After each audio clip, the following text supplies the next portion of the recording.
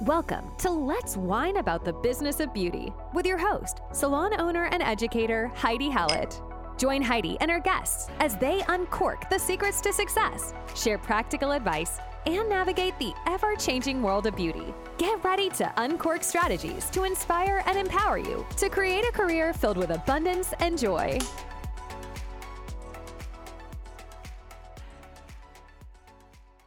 Okay, you guys, I am so excited. We are back.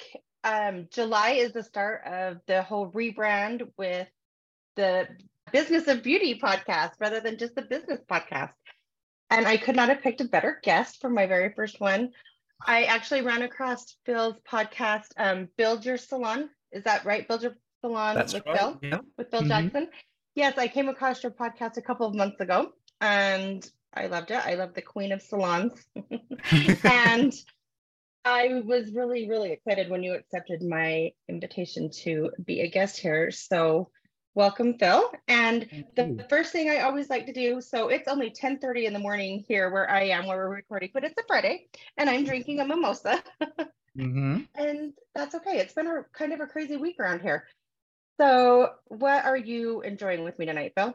I'm enjoying a Marlborough Sauvignon Blanc from New Zealand, which is my favourite. I like my white wines and I like them nice and dry because I'm British and that's what we do. Dry and sour are our key words to go to as far as refreshments is concerned.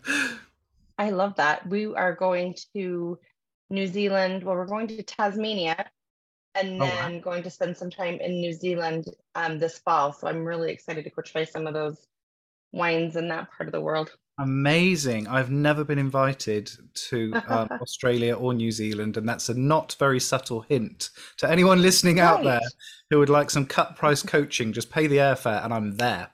I love it. Okay, if anybody's listening, there you go. And I'll join. We can have fun. Yeah, sure. So Phil, tell me a little bit about yourself, anything you want to tell us about your personal life, and then kind of your journey in the beauty spa, just this industry in general. Oh, goodness. Well, I came to salons the long way round. So I went through university. I got my degree. So I have a degree in banking and finance and a postgrad diploma in law.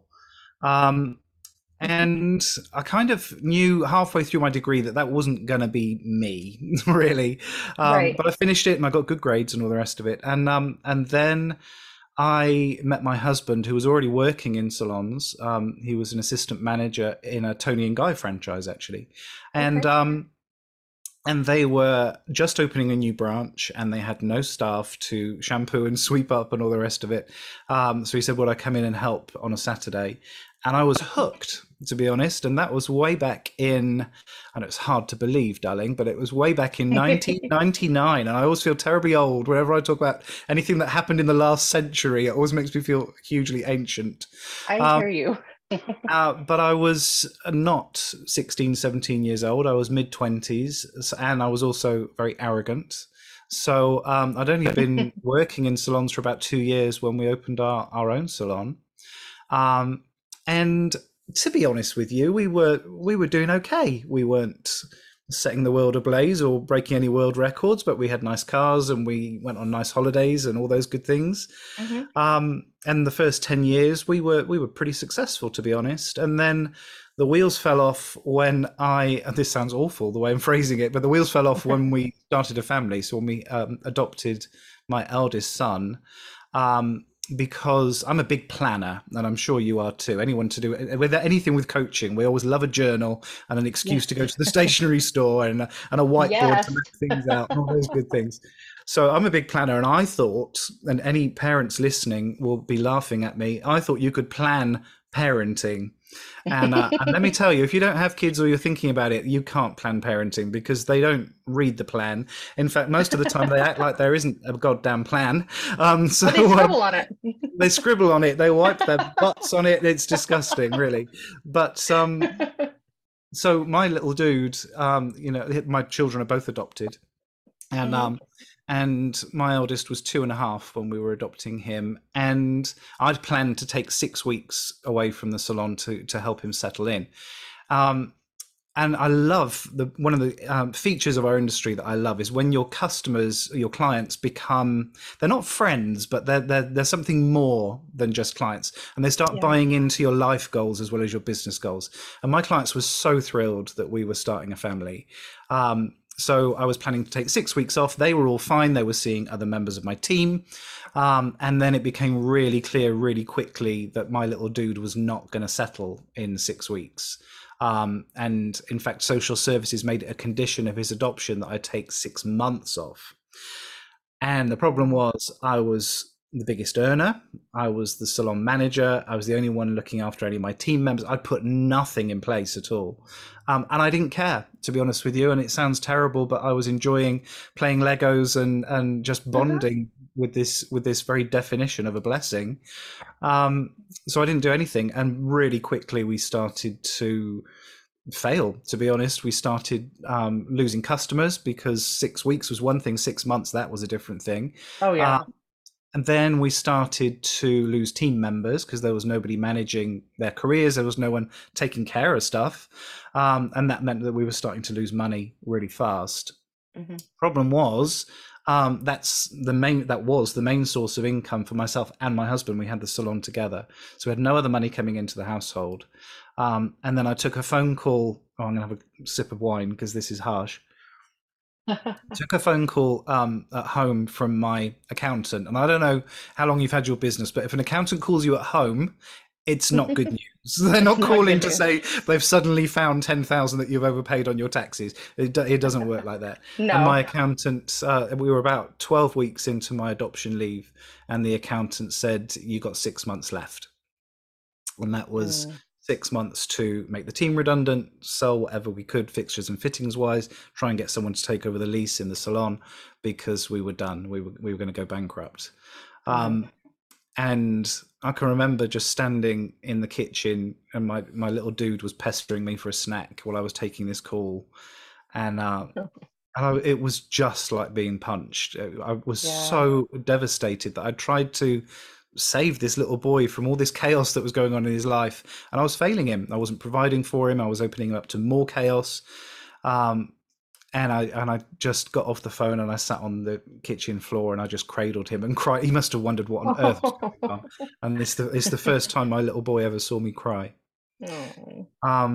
But we didn't have a choice. I couldn't get a job anywhere else because I was still on adoption leave. So I tore the business to pieces. I went through everything. And bear in mind, I've got a degree in banking and finance. I should have known what was going on.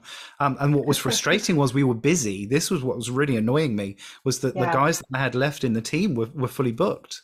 Right. But we were losing money. So I went through every employment contract, every supplier arrangement, all of the invoices. I went through everything with a fine-tooth comb.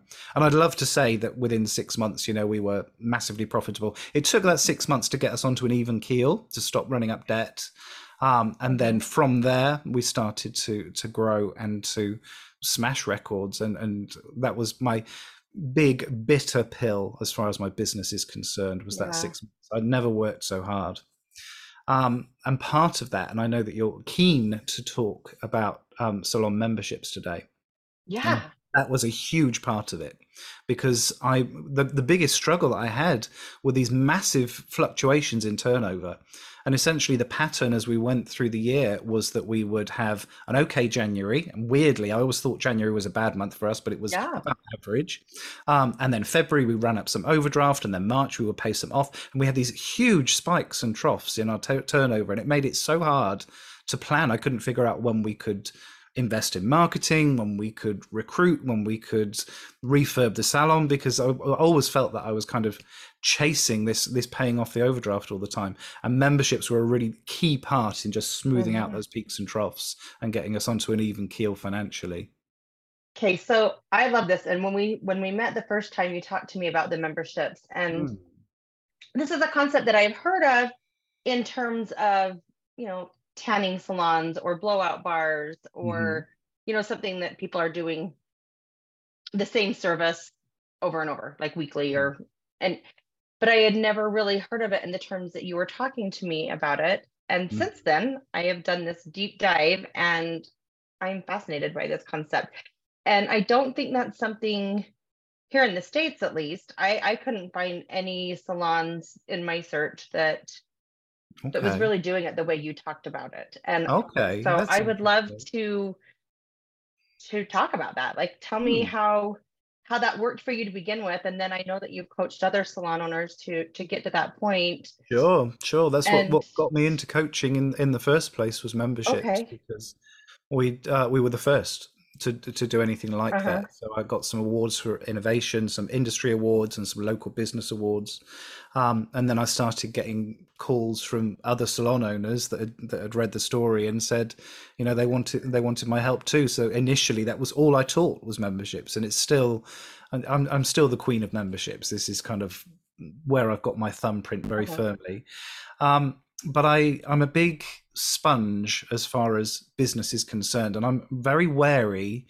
Um, this sounds like I'm down on the industry, and I'm not. I adore salon owners. They're some of my favorite people in the world. But we're not. We're so creative in our day-to-day work, and when it comes to our businesses, we're not. All of that creativity seems to uh-huh, dry up and disappear, and I find it really frustrating. So I try where I can to take ideas from outside the industry, and that can be something really simple like. Oh goodness! So we have a 5-point promise in my salon, and one of those points is that we will tell you about every product we use on your hair today, or you take them all home for nothing. Okay, this is a promise that we make our customers. It's front and center. It's on a little cling at the bottom of every mirror, and it revolutionized our retail sales. yes, But I stole that idea from TGI Fridays. Do you remember TGI Fridays, where people used to yes, go for cocktails? They yeah. have they had a promise at the bottom of their menu. I was eating there drinking there one day. Let's face it. And they had a promise So at we're the bottom of friends. the menu that said, if your server doesn't offer you a dessert, you get the dessert for nothing. And I Mhm. loved it. I loved it. I thought, how can I bring that into our industry? And it was the same with memberships. So I was at a networking event, and I love networking with salon owners and salon professionals. Local networking, though, a bit of me dies, to be honest.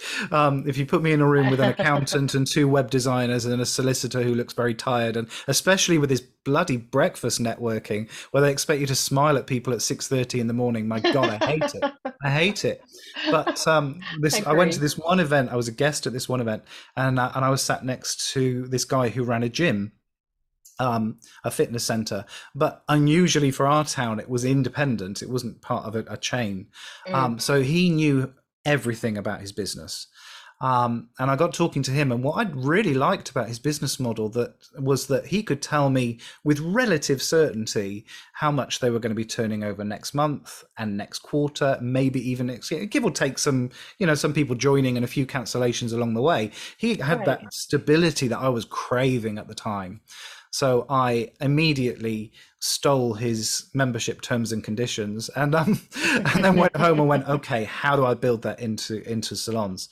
And that's what we did. So I came at it from a slightly different angle to most people. I think because I had nothing to follow, that gave me a completely blank slate. Yeah, And the big thing about gym memberships is that they're unlimited. You pay the same whether you go once a week or 5 times a week. And I really wanted that unlimited, and that was what made it a huge seller in my salon. And all of my memberships are unlimited.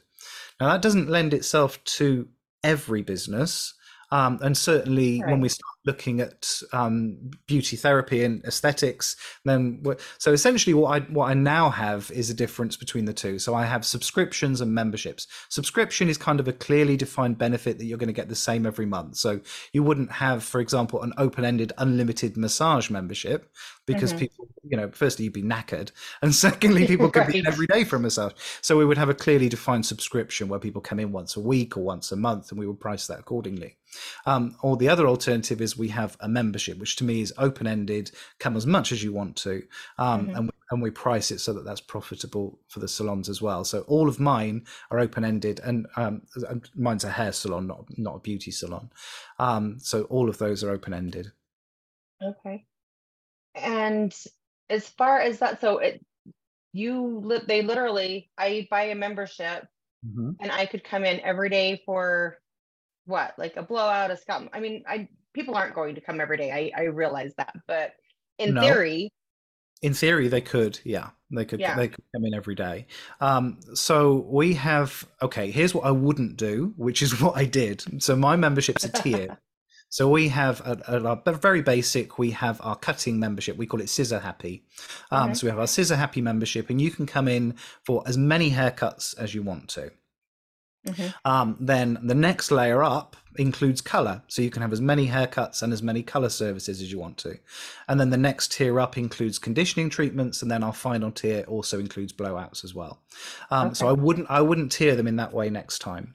And there's a couple of reasons for that. Firstly, a lot of people will sign up for your basic membership because they've not seen anything like it before. They don't know how it's going to work. So they go for the basic, and then 3 months later, they say something like, I kind of wish I'd gone for the color one as well now.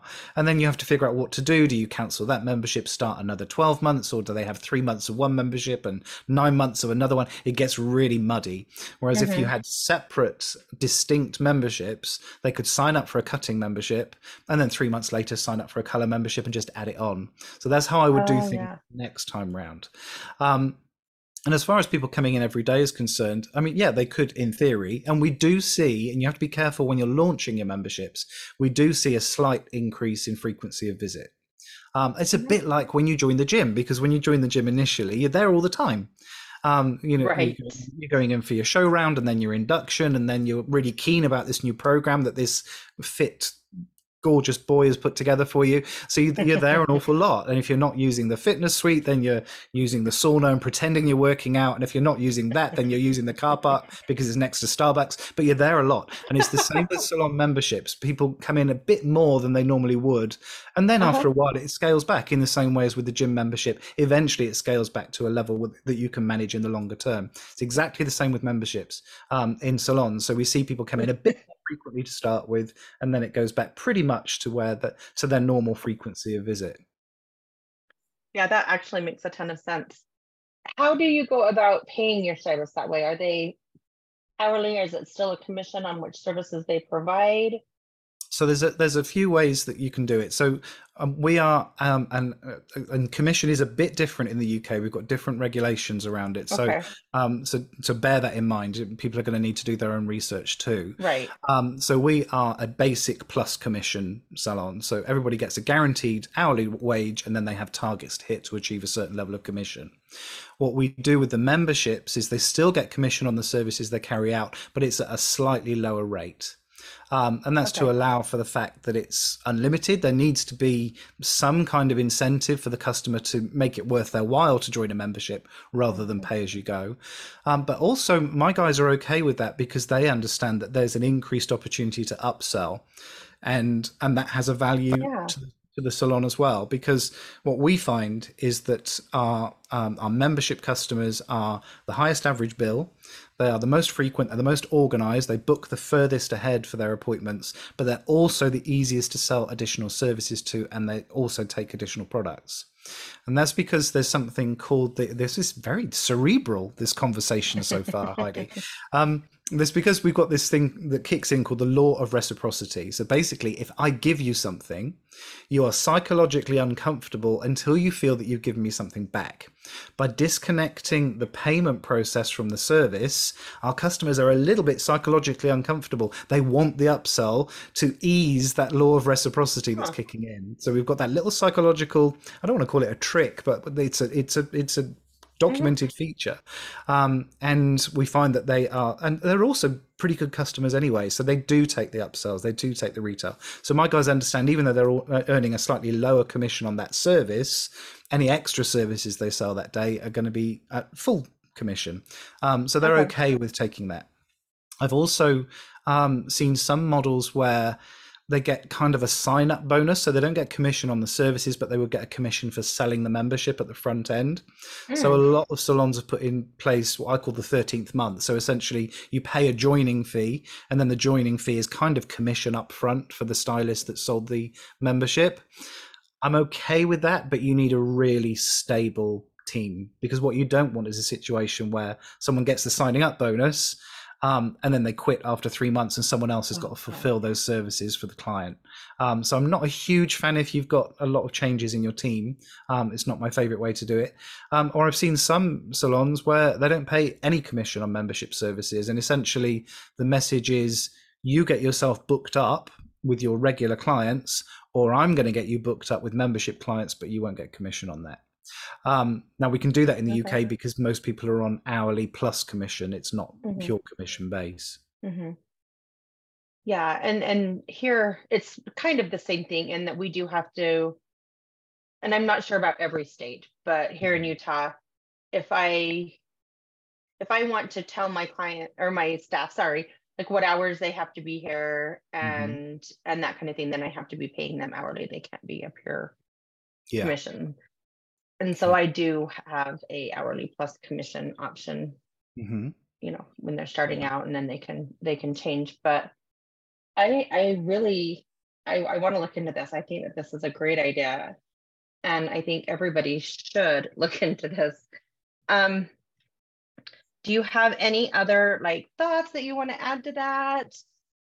I think any other business tips that you have? I mean, there's a couple of things I would emphasize about memberships is firstly, it's not a discount club. These are not going to be your cut price, you know, huge budget seekers at all. In my mind, there's kind of a sliding scale for clients. So at number one, you have people that only come in when they see you've got a promotion on, or they only come in when they've been bought a voucher by a family member. There's no loyalty there. They probably shop around, go to different places for different services. Then at number 10, you've got your most loyal, would crawl over hot coals to get to their appointment with you, always buying the retail, always taking the upsells. And the mistake that people make is they either pitch it to their budget clients or they pitch it to their best clients. And we don't do either of those, because your number ones, they're never going to be loyal. They're always going to be a pain in the neck. If you sell them a membership, they're the ones that are going to, you know, take the mickey with it. They're the ones that are going to be really hard work. Your number 10s, we don't need to put them on a membership because they're already profitable. They're already ideal clients for us. So when memberships come in my mind, is they're a tool to take your number 7s, number 8s, and just nudge them up the scale a bit. So it's a way of taking a good client and turning them into an exceptional client. That's where I see memberships coming in. And I think it's a really useful way to look at it. So anytime you've got somebody in the chair and you kind of think, if I just saw you a bit more frequently, we could get an amazing result for you. Yeah. Anytime someone sets that New Year's resolution where they're going to put themselves first, they're going to put self-care first, and then by March, April, family stuff's got in the way, career stuff's got in the way, brilliant membership client, because it will keep them on track. So it's that kind of that routine that they get into, that predictability, and it's predictability on your side because you're getting predictability of income, but it's predictable for your clients too. They know what they're going to be spending, and in hair in particular, you know, if you've got somebody who's coming in, say, every 5-6 weeks, by definition, they have an expensive month followed by a cheap month. By definition, they have one where they're spending a lot, one where they're spending nothing. There are some clients who will, particularly at the moment, who will sign up for memberships just to have that stability of spend, just to have that predictability every single month. I can budget for that then, whereas it's really hard when you're coming in every 5-6 weeks. So there's lots of reasons that people would sign up for a membership beyond turning it into a discount club. And I that's not what I sell. That's not what I teach at all. Right. It's not a huge discounting exercise. So a question that just popped into my head is, do you find that your people go to the same stylist most of the time that buy the memberships, or do they kind of get into whoever? Are they more of a salon client, I guess is what I'm asking, or? They tend to stick to the stylist they've got the relationship with already. Okay. But they're a really useful tool to build brand loyalty rather than stylist loyalty, for sure. Yeah, that's what I was thinking. The other thing that happens, and I don't want to turn this into a kind of negative thing, but if somebody quits, if somebody decides to leave your employ, usually we find the membership clients stay with the salon at least until the end of their membership term. So you've then got an opportunity for them to build some loyalty and to build a pattern of spend with somebody new, and more of a chance to keep them keep them under your roof. But I've also seen memberships really successfully steering clients either to certain team members or away from certain team members. I've seen memberships, for example, that are only available with your more junior team members. So it's their opportunity and their tool to build up a loyalty and to start seeing people regularly and build those relationships in the longer term. Equally, I've seen memberships purely for the salon owner, and the only way you can have an appointment with the salon owner is if you're a club member. So I've seen both ends of the scale. I've seen memberships where I've seen a Monday club, for example. So someone decided they were going to start opening the salon on a Monday. They were really struggling with actually getting utilization up on the Monday. So they put memberships in place, but it was only available on the Monday. I've seen last minute memberships where it's an unlimited service, but you have to call up that morning and it's basically just filling up last minute appointments. I've seen all sorts of stuff, and it can work in almost any salon business. The only time I've been beaten is I was brought into a central London salon. It was a blow dry bar, and they didn't know who their clients were. They weren't keeping customer records. Nobody's name was on the system because it was just roll up, take a seat, and see whoever's next. And they wanted to bring memberships in, and I said I can't do it. You've got to know who your clients are. And I think that's the only time I've been beaten, to be honest. Anything else, I think there should be an element of memberships in everybody's salon business, because, and particularly at the moment, God, aren't we ready for some predictable in our businesses? Yes. Aren't we ready for some stability at last after all these chaotic years? Can we not just have a little bit of steady, reliable for a while? I think that will be okay. That doesn't have to feel Gosh, yes. It can feel like a holiday to have that predictability. Absolutely. Yeah, you've got my mind, like I've already had my mind spinning since our initial conversation, but I love this, and I think that it could be the new way we're doing it. And I think I'm thinking of myself as a client, kind of looking at on the other end, and I really see that being an amazing thing for even like lash artists, because Sure. like for me, I have very oily skin, right? So I feel like I have to get mine filled a little bit more often, but I hate to go in and pay for an entire fill every week and a half. Yep. Where some of her, and it's not her, because my girl has ladies that go like they can go 3 or 4 weeks with her retention. But to be able to just go and 20 minutes and just get a little touch up every once in a while. Sure. We've put lots of lash memberships in place. And, facial memberships work really well, more on a subscription basis. We've done massage stuff. Nails, I've struggled, to be honest with you, purely because it tends to be that the profit margin is quite tight. So there's not much leeway as far as nails are concerned. But pretty much any other salon service you can think of. I mean, the most successful one that I've ever put in place was waxing, and that was kind of a challenge. Somebody came to me and said, I bet you can't do a waxing membership, and it was the most successful membership I've ever put in place. Literally hundreds of members. There's not much you can't build a membership round. I'd say probably my one big tip though is you've got to make sure your pricing's right. If your pricing's out of whack at the beginning, memberships will just put a magnifier over that. It will be really tough to turn a profit on memberships if your pricing's shaky in the first place. But assuming your pricing is profitable, there's not much we can't build a membership round. I love that. So yeah, I think that makes, and I think we should all do that. I actually listened to one of your podcasts, maybe it was a couple of weeks ago, I can't remember, talking about pricing, making sure pricing was correct. And I think that we all need to step back and do that, because I feel like with, at least around here, I don't know how it is there, but I think we're scared to raise our prices right now because everything is going up. So we don't feel like we want to scare our clients away, but yeah, our costs have gone up so much that we're taking a price cut, and we're taking a cut in our paychecks because we don't want to pass that on to our clients.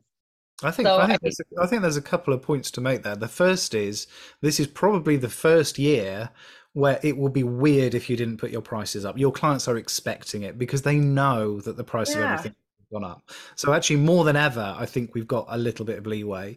The second thing I would say is we've got to be reviewing prices much more frequently. This once a year price increase thing is insane.